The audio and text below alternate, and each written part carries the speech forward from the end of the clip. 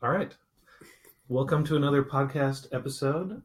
It's the fall time here in Portland, Oregon, and I'm here with Russ Smith Hey, and how's it going? Joshua Galbraith Hi. from New Relic. Um, you know, it gets colder. The season is turning. The leaves are falling off, and a person's mind turns to podcasting. I did a few podcast episodes last fall. Yeah. Got busy. Here we are again, 2018 fall. Yeah, I mean, podcasting it's like pumpkin spice for your ears. Well, that's it. Yeah, so That's we exactly should right. all go to Starbucks after this. Yeah, this is the first time I've ever heard that there's a correlation between the fall and podcasting, and this is the first podcast I've ever done. So it should be an interesting experience for both of us. And I kind of want something with pumpkin in it. Anyway, Certainly a learning experience for us. yeah, definitely. So Russ, first time podcast guest. All right, so you are on New Relic's database team. That's correct. Yeah, I've been on it for 3.5 years now. I'm the longest tenured member of the team, which is interesting, I guess, on some level. And since then, we've seen some pretty, I guess you would say, dramatic changes in both team composition and how we do business, for sure. And Joshua, you are a alumni of the team, an alumnus. That's right, and proud of it. I spent almost 2 years on the team. I really enjoyed that time, and then moved on to the distributed data team. So now I'm working with Kafka, Cassandra, Zookeeper, Console, etcd, and other distributed stateful systems. Distributed. And now that you've been again working with these distributed systems again for an extended amount of time, do you think it was a good idea to take these databases that once existed on a single server and then put them on multiple? Do you think that was a good design choice? I think it was a forced decision in a lot of ways. The inability to put all of our data on a single server. So you have to split it up somehow. And we've even done that in the past as a company, sharding MySQL and other databases. But it's certainly there's an added complexity there that can make things harder operational. What could go wrong? Right. Yeah, it's like I tell Joshua pretty much every time that there's any sort of issue, it's like, distributed computing is hard. And I think Joshua's right in the sense that we had no choice. I mean, sooner or later, your volume of data outgrows a single instance, and then sharding comes with its own unique set of problems, and usually requires lots of things, and application changes and everything else, and it's a lot of toil.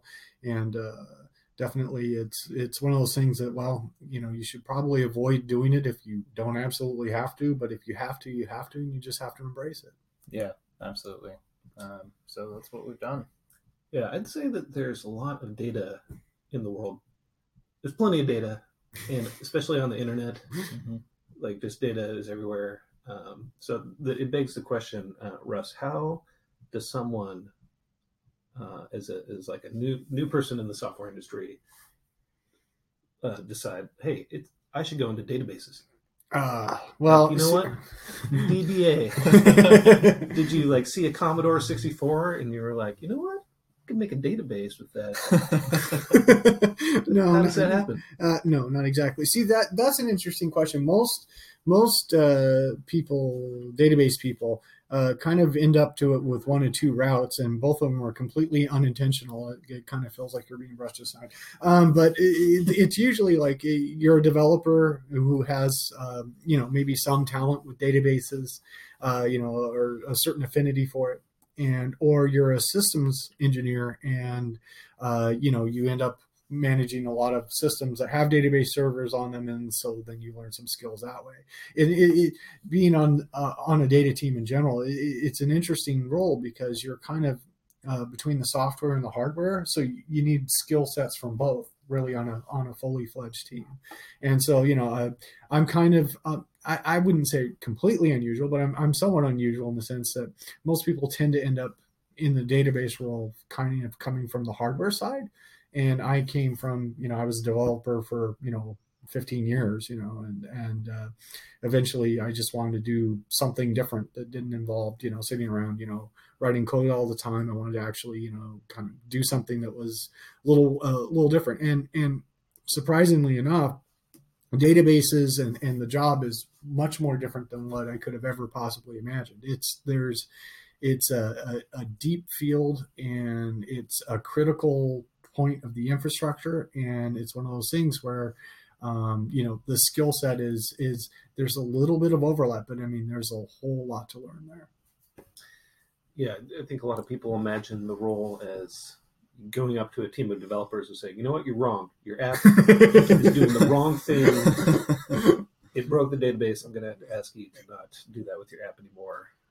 I think like my initial experiences with you're doing it wrong or you broke the database were actually what caused my interest in databases. So like my first job ever as a developer was writing code to migrate billions of records from flat files into a Postgres database.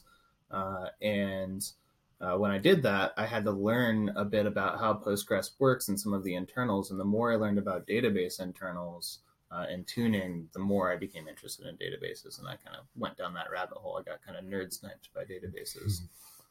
Yeah, kind of back to what we were talking about, which that's very interesting, actually. I mean, that's an unusual way to do it.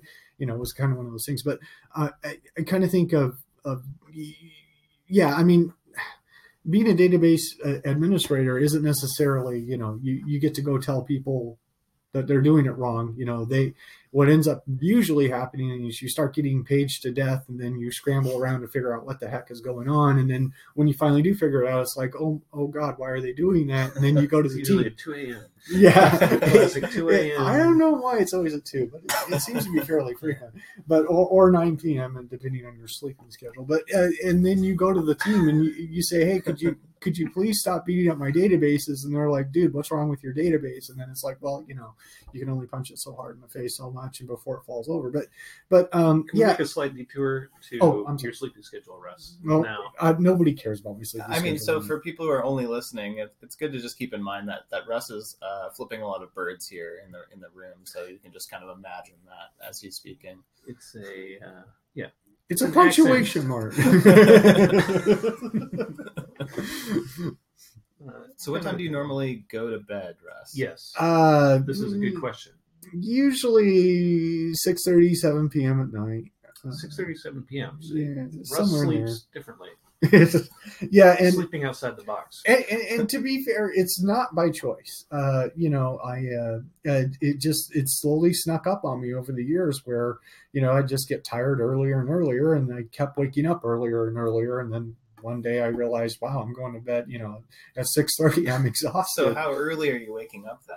It depends on the day. If I'm lucky, I can sleep until 2 a.m. But most days I tend to get up before. So is this unintentional, or is this a sleep cycle shaped by PagerDuty? Yeah, you just happen to wake up. Yeah, do you feel like your brain starts to go into work mode early in the morning, and that kind of wakes you up, or is it something else? I mean, yeah, I can't necessarily say that. Sometimes, I wake up and I realize, I've been dreaming about work or been thinking about a problem all night, and that's kind of what. But it's not really so much. I don't think it's necessarily stress related because, like I said, my eyes just open and I can't go back to sleep, and so I'm stuck there. And you can try, counting sheep. You can get up. My wife bought me a meditation light where you're supposed to time your breathing with the pulses of the light on the ceiling. And it's like nothing. I can picture you, really. Yeah, well, yeah. Enjoying a meditation light. I think the key about meditation is you need to be able to shut off your mind, which is not necessarily a skill that I possess. So it's a slippery slope. You start getting up earlier and earlier. Next thing you know, you're going to bed at 6:30, waking up at 2 a.m. But when you wake up at 2 a.m., you're not going to work. Well, not always, right? I mean, I do generally. I do a chunk of work at home, and I have. I heard there were Steam games involved. Well, yeah, it depends. It depends on the. Yeah. Here's another question for you. What number of Steam games are you up to in your Steam library? I don't know an exact figure. This is a debatable number. It changes with some frequency, but it's over 5,700 at this point. So 5,700 games. Yeah, databases at scale. Yeah. Well, actually, do you think you have your own shard yet in the whatever is backing Steam. Account number. It's SQL Server, actually. They're using SQL Server. Yeah, and no, I don't think I do. There are lots. Well, I wouldn't say lots, but there are many people with more games than I have. I remember in the earlier days of Twitter, they were sharding things, I think, by user account or had something to do with a number of followers. So Justin Bieber had his own kind of shard dedicated to him because he was like testing the way that that Twitter had partitioned their data. Interesting. Reading something about. Well, I remember the Failwell a lot back in the early days, Yeah, and it requires some significant engineering effort to get them out of that. They were spinning around for months, trying to get out of that. Yeah. So Joshua, when you were getting started in days of yore, working with these databases, what was your go-to database as a young developer? It was Postgres for a while. I think because that was the thing I had the most experience with early on. And then I started to get some experience with MySQL. And MySQL started to sort of become the devil I knew. And so I would just choose that out of familiarity. But I think those are both fine databases. They're open source. They're very flexible. It's a good starting point if you don't know what your query patterns are going to be yet or what your schema needs to look like.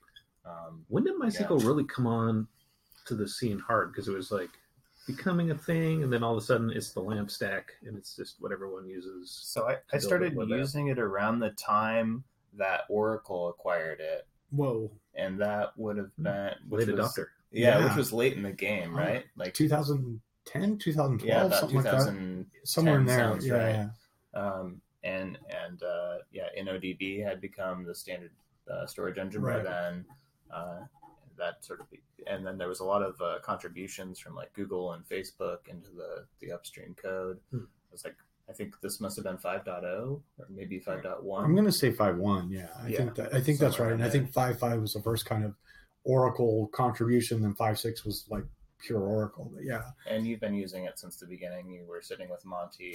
No, I wish I would like to. I tell you, out of all, I would really like to buy Monty a beer sometime and just kind of talk. I heard he's a very interesting. Who is Monty? Monty Wideness is the person who invented MySQL, and he named it after his daughter Mai. So that's interesting. And then later on, he went to found MariaDB, or named it after his other daughter Maria. So it worked out well. Yeah. And Russ, was MySQL your first? No. Cadre into the. No, I mean, I guess I probably got started a bit earlier than Joshua. But my first experience with a real database was probably Sybase, and back in the day, and we're talking mid to late 90s, and Sybase was an amazingly powerful, really, really well. Full-featured database system. It was an exciting time in technology, mid to late 90s. There were a lot of things happening. A lot of things happening in Sweden, apparently. Sybase is also Swedish. So Sybase AB, MySQL AB. That's not the right Sybase. That's the wrong Sybase? So which Sybase is this? SYBASE. SY. Okay. Yeah. But I will say one thing about Sybase, and they had some amazing education, which... So it's an interesting phenomenon in the tech field, I think, is that oftentimes the newest people on the team get the most interesting projects because nobody else has time to drop everything and go work on what's more interesting. And so similarly, I started off, and I remember during the interview at this company where I got some of my training on, it was the questions were like, hey, how do you write a query? And I'm like, select star, I think, from table, I guess. And they were like, yeah, thanks. But at the time, they were kind of looking for somebody who, they were looking for more of a developer role, and they were willing to kind of train you up. Well, interestingly, fast forward a few months later after I started, was getting used to VB and doing all these different kinds of coding stuff. And good old VB. VB5. Good old VB and your Sybase when you're good to go. It makes the 1990s make GeoCities. Oh, yeah, and lots of Perl on Solaris. But here's the thing. Early to talk about Perl. Yeah, fair enough. But the interesting thing is that, so, I'm sitting there and I don't really have a lot on my plate. I'm still a very new developer. And the database team had brought Sybase on site to train up anybody that was interested in how to use Sybase. And, they paid a lot of money to have them come on site. And so they said, well, if anybody on your team, we have a slot. And so they sent me.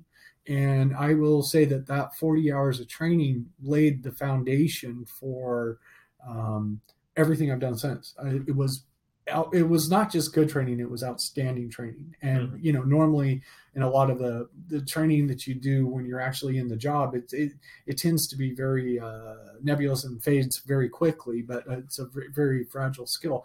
But with the training that I got from Sybase about, performance tuning optimization, query writing, stuff like that, it was amazing. And interestingly, the other database administrator at my previous position, he got his start in databases on Sybase. And I asked him, well, how did you learn all this stuff? And he said, oh, he was in a room and there was a bunch of Sybase manuals, so he would pull them down and read through them. I mean, they had some fantastic training. Yeah, I think it's interesting with training at the right time. So there'll be some new technology, and there's a lot of self-taught folks in the industry who can read the manuals and get started.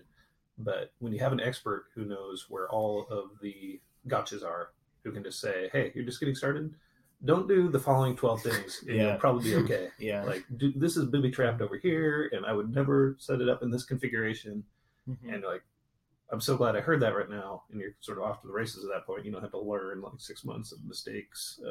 That was the biggest, I think, leg up for me was when I got started with MySQL.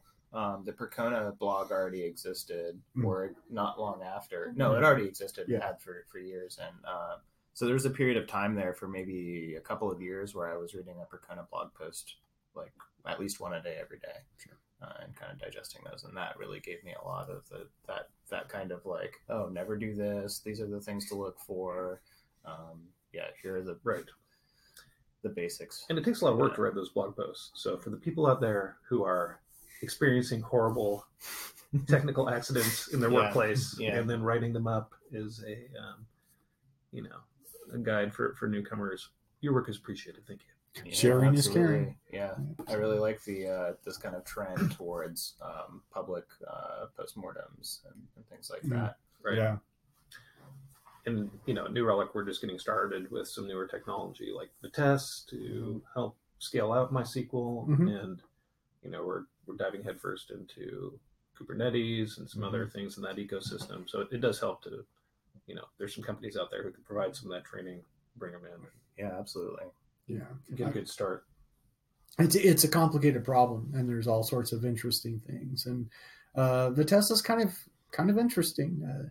If your backend is MySQL and you still want to be able to use most of your code, you can in theory use Vitess, and it should, with some limitations, should help. But there's nothing comes for free, and everything has its learning curve. And it's one thing to spin up a little test instance, a toy instance, and play with it and say, yeah, see, it works. But it's entirely a different thing to actually productionalize it and be able to monitor it and watch it and know what's going wrong. This thing must continue to work forever because it's a critical component. So like with databases, of all the different parts of an application that can break, at 2 a.m. Like some things are unfortunate.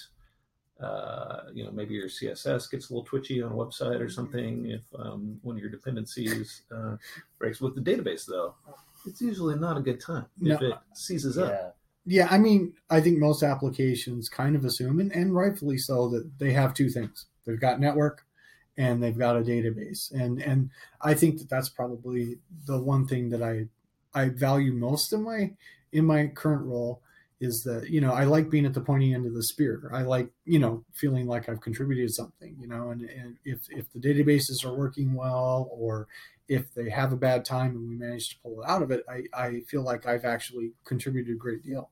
So. Yeah, absolutely. Yeah, being able to contribute in an emergency situation and get us out of hot water quickly is it's kind of a good feeling. Yeah, it really is. Yeah, the database tier is, in New Relic parlance, somewhat spicy. Yeah, I would have to. It's a spicy system. Yeah. If things start to go a little in an unexpected direction, the application is going to have some impact. The user is going to be impacted. That's right. And I'm aware of a couple of systems where, even, I mean, you say things like, well, that they're kind of spicy, but there are certain teams here. I can think of two of them right off the top of my head, where even an extra millisecond of delay is enough to push their applications into the red. And so, I mean, yeah, the tuning and monitoring and those kind of things become very important. So, at what point in your career do you say, this is a critical system that is really impactful if, let's say, it were to fill up unexpectedly a database, or if I were to make a mistake, you're just working with a new system and you configure something differently and you get a new workload pattern and all of a sudden the website doesn't load anymore. At what point do you say, like, it's okay for me to work on this? Like, I've got this. At what point do you build that confidence of, like, I can fix it at 2 a.m.? Well, I mean, that's the thing, is that every complicated system fails in unique and interesting ways. Mm-hmm. And the fact is that you really can't know everything. And yeah, I still don't to this day. And one of my more favorite, I guess, philosophies or quotes or whatever that I read once was that, an expert is merely somebody who's, experienced 10,000 errors or made 10,000 mistakes in a system. And I mean, so oftentimes you walk in blind, you're not really sure what's going on, and you just have to, like, okay, just go through the steps, try to figure out where the pain points are, and then try to see what you can do to fix those pain points. And hopefully, you have enough experience and knowledge of the infrastructure and how things are laid out that you can actually, be able to resolve the issue. Yeah, I think what happens to people most of the time is that they end up becoming they might not get to a point where they're the most confident in their ability to quickly diagnose and resolve an issue, but they are already the person who's the best at their company. Right. Yeah. And then you've done it 3 times. Yeah. Just do what you did last time. Yeah. And so they're then the person. That's kind of responsible for that system. And then at that point, your confidence grows quickly because you're always working on things and fixing them. But yeah, we refer to these things as tier 1 services. They have an SLA that's 10x of the next tier in the stack, and foundational. Yeah, it's very spicy. So anything you do with these systems, I think you need to be detail oriented. You need to be the type of person who's always triple checking everything you do. Yeah, attention to detail is an absolute must. And another thing that took me a while to realize is you have to know what you don't know. It's you have to sit there and say, okay, I mean, maybe this is similar to something else, but this one's different in these ways, and make sure that you can identify those, and then spend a moment to do some research before you start making massive changes. And measure twice, cut once. You really need to slow down, stop, figure out what's going on, make sure that you really understand the problem. I remember that was one thing that took me a while to gain that skill set is okay. So let's say, for example, replication breaks in the middle of the night and you have no idea why. Well, your problem is you need to figure out why. So that once you understand why, then you can start fixing the issue. But you really need to understand what's going on. That's one thing I think I've learned in my time on the database team is that there's this tool called database failover where you can go failover from your primary to your secondary, but that you oftentimes just need to figure out what is the problem with the primary. Exactly. Because if it's a workload issue and you fail over your secondary, it's just going to cause that same problem on the secondary. You haven't solved it. You just wasted some time. And now you've got 2 sick servers, and then I've seen it, and then you don't have any place else to go after you've done your failover. It's like, okay, well, I'm stuck here, and and then the other thing is that failovers, especially here at our scale, can be kind of dangerous. You fail over to a system with a cold buffer pool, and it's going to have a bad time anyway, even on a good day. And if it's a workload issue and you fell over to a system with a cold buffer pool, you actually make the problem significantly worse. So, I mean, I've gone from, I've gotten to the point to where unless I can clearly identify a hardware issue, I won't do a failover. I need to make sure, okay, yes, there is a problem with the hardware, so that's a legitimate time to do a failover, an emergency failover, that is. But if I can't identify something like that, I'll, and I suspect it might be that, I'll keep digging. And I've, sometimes that extends the resolution of incidents a little while longer than what they could have been. But on the other hand, we avoid the trap of having lots of sick database servers and not having anything you can do to mitigate the problem. Yeah, I think that one of the things that makes somebody a good DBA is their ability to exposure to lots of catastrophic failure, 10,000 pages, and also just that willingness to keep digging. I think a lot of people see databases as this sort of opaque thing and stop there, and other people just see databases as more software and are willing to think about the functions and methods that are being called inside that software, and think about the paths that are being taken. It's a black box, but you can open it up. That's right. There's a bunch of software in there. Yeah. So let's touch on what we're excited about, and then we can wrap up with some Rust rants.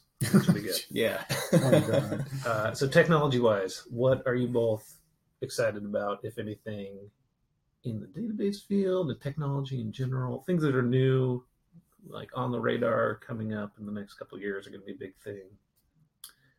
I mean, I'm really excited about Kubernetes and CoreOS operators, this ability to orchestrate things at a kind of higher level. I'm more excited about that thing that's going to come after Kubernetes, the thing that offers an even higher level of abstraction over data center resources and scheduling workloads. It's like Kubernetes is the platform, and there'll be things on top of that. Yeah. Our lives easy. Yeah. And I mean, we're already starting to see some of that with like Fargate and functions as a service. And I think we're just going to continue to go in that direction. And, but yeah, I'm just really excited about things that allow us to run at larger scale, easier, right? Because when you're taking care of 500 or 1,000 or 10,000 instances, you need different tools. Yeah. Than if you're just taking care of, a few large databases. Serverless, databaseless, is that a thing? Databaseless? I don't think that's a thing yet. Yeah, well, and I'm going to echo a little bit of what Joshua said. I'm glad he brought it up. Kubernetes is definitely, we spend a lot of time as a team containerizing our databases and having the ability to use something like Kubernetes to schedule them on different pieces of hardware or automatically bring them up or down, and for databases to be able to talk to each other across data centers or across pieces of hardware is it's a very exciting thing. But once again, I guess from what I've read and what I've seen is that Kubernetes is, there's a pretty steep learning curve there, and it's in some ways it's still a little raw, but it could solve just a huge swath of problems that would be very valuable for us. Yeah. Yeah, it's interesting. Like in general in technology, I think we're at the top of the S curve of like the mobile, in terms of like how technology is. The technology I use in my day to day is changing my life. Like in the 2000s, the web 2.0 was going strong, and like you started Facebooking and social networking. And you're like, oh, my life is changing because people are doing this weird social network stuff. And then mobile phones was a huge shift, I think, in that whole era. But massive. That is such a massively impactful technology that is kind of now just getting in the optimization phase. It's not phones aren't changing a ton year to year, right? So there's these things on the bubble. But they're still like 5 years out. Yeah. There's like, autonomous cars, virtual reality, augmented reality. We're getting a lot of benefits, I think, from the mobile technology wave.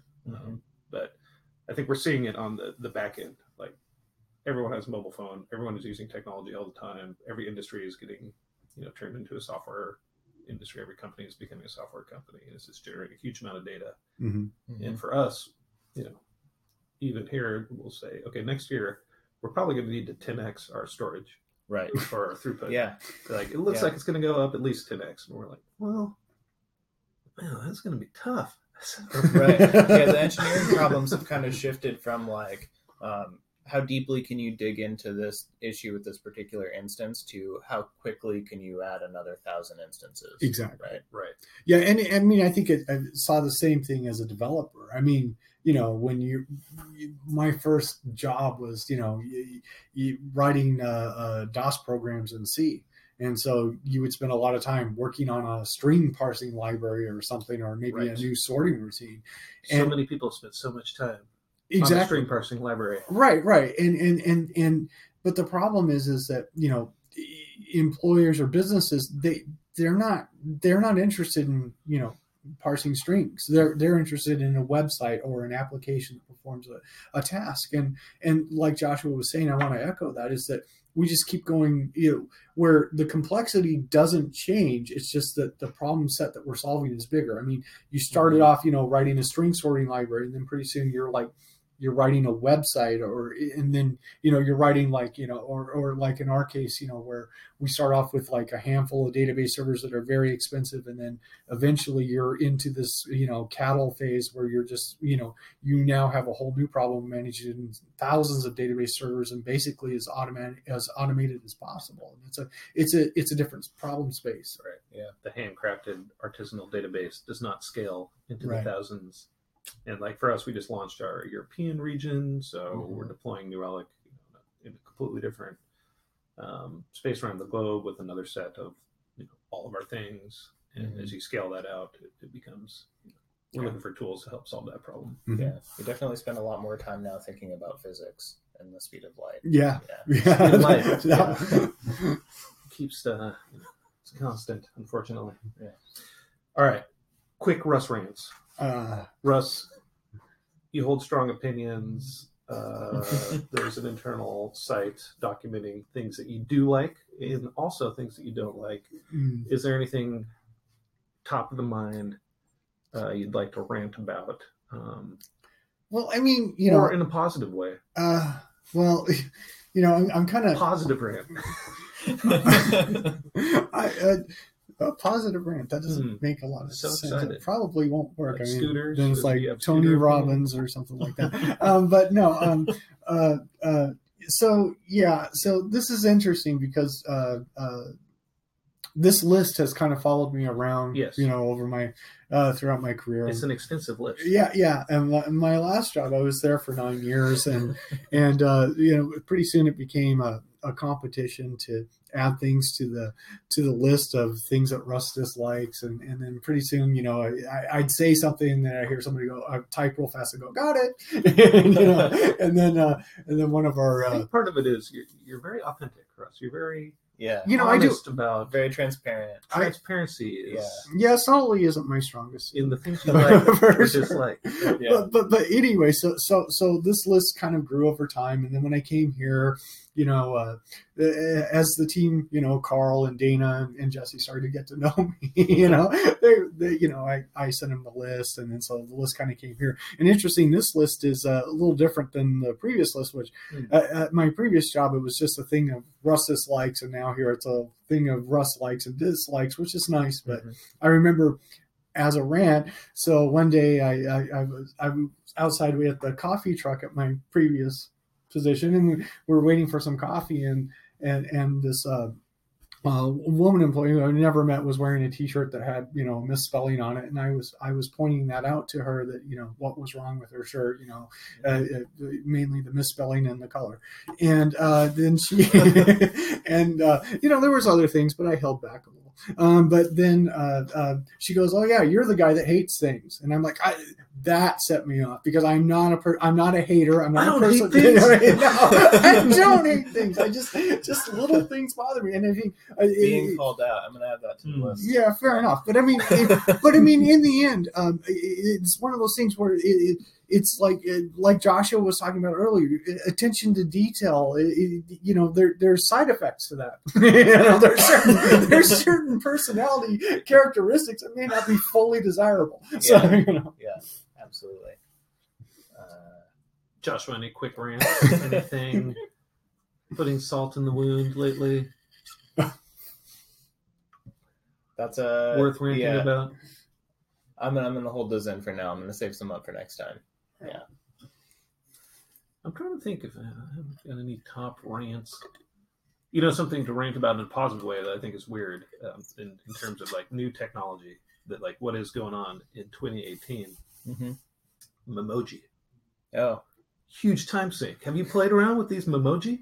I have not. I have no idea what So you're you have a talking new about. iPhone, and you can put like an emoji face on your face. And Okay. it's like a cartoon, but it's like you're talking, and the cartoon is talking with your facial expressions. Yeah. And you can put it Yeah. on live real time. This is incredible time sync. You can put a chicken face on your face. I mean, the technology we have. Okay, we started with transistors, in the early 1900 vacuum tubes, and now we're all the way to the computing power where you can put a cartoon face on your face and it speaks for you. That's where we're at. Maybe, yeah. I've been thinking a lot about ethics and AI. That's maybe in the gray area there. Yeah, I guess what a Weird. fantastic time to be alive. I can do emojis. All right. Good rants. All right. We'll wrap up here. And to all the people on the internet, thank you for listening. And we'll talk to you next time. Thanks for joining us. See you, bye.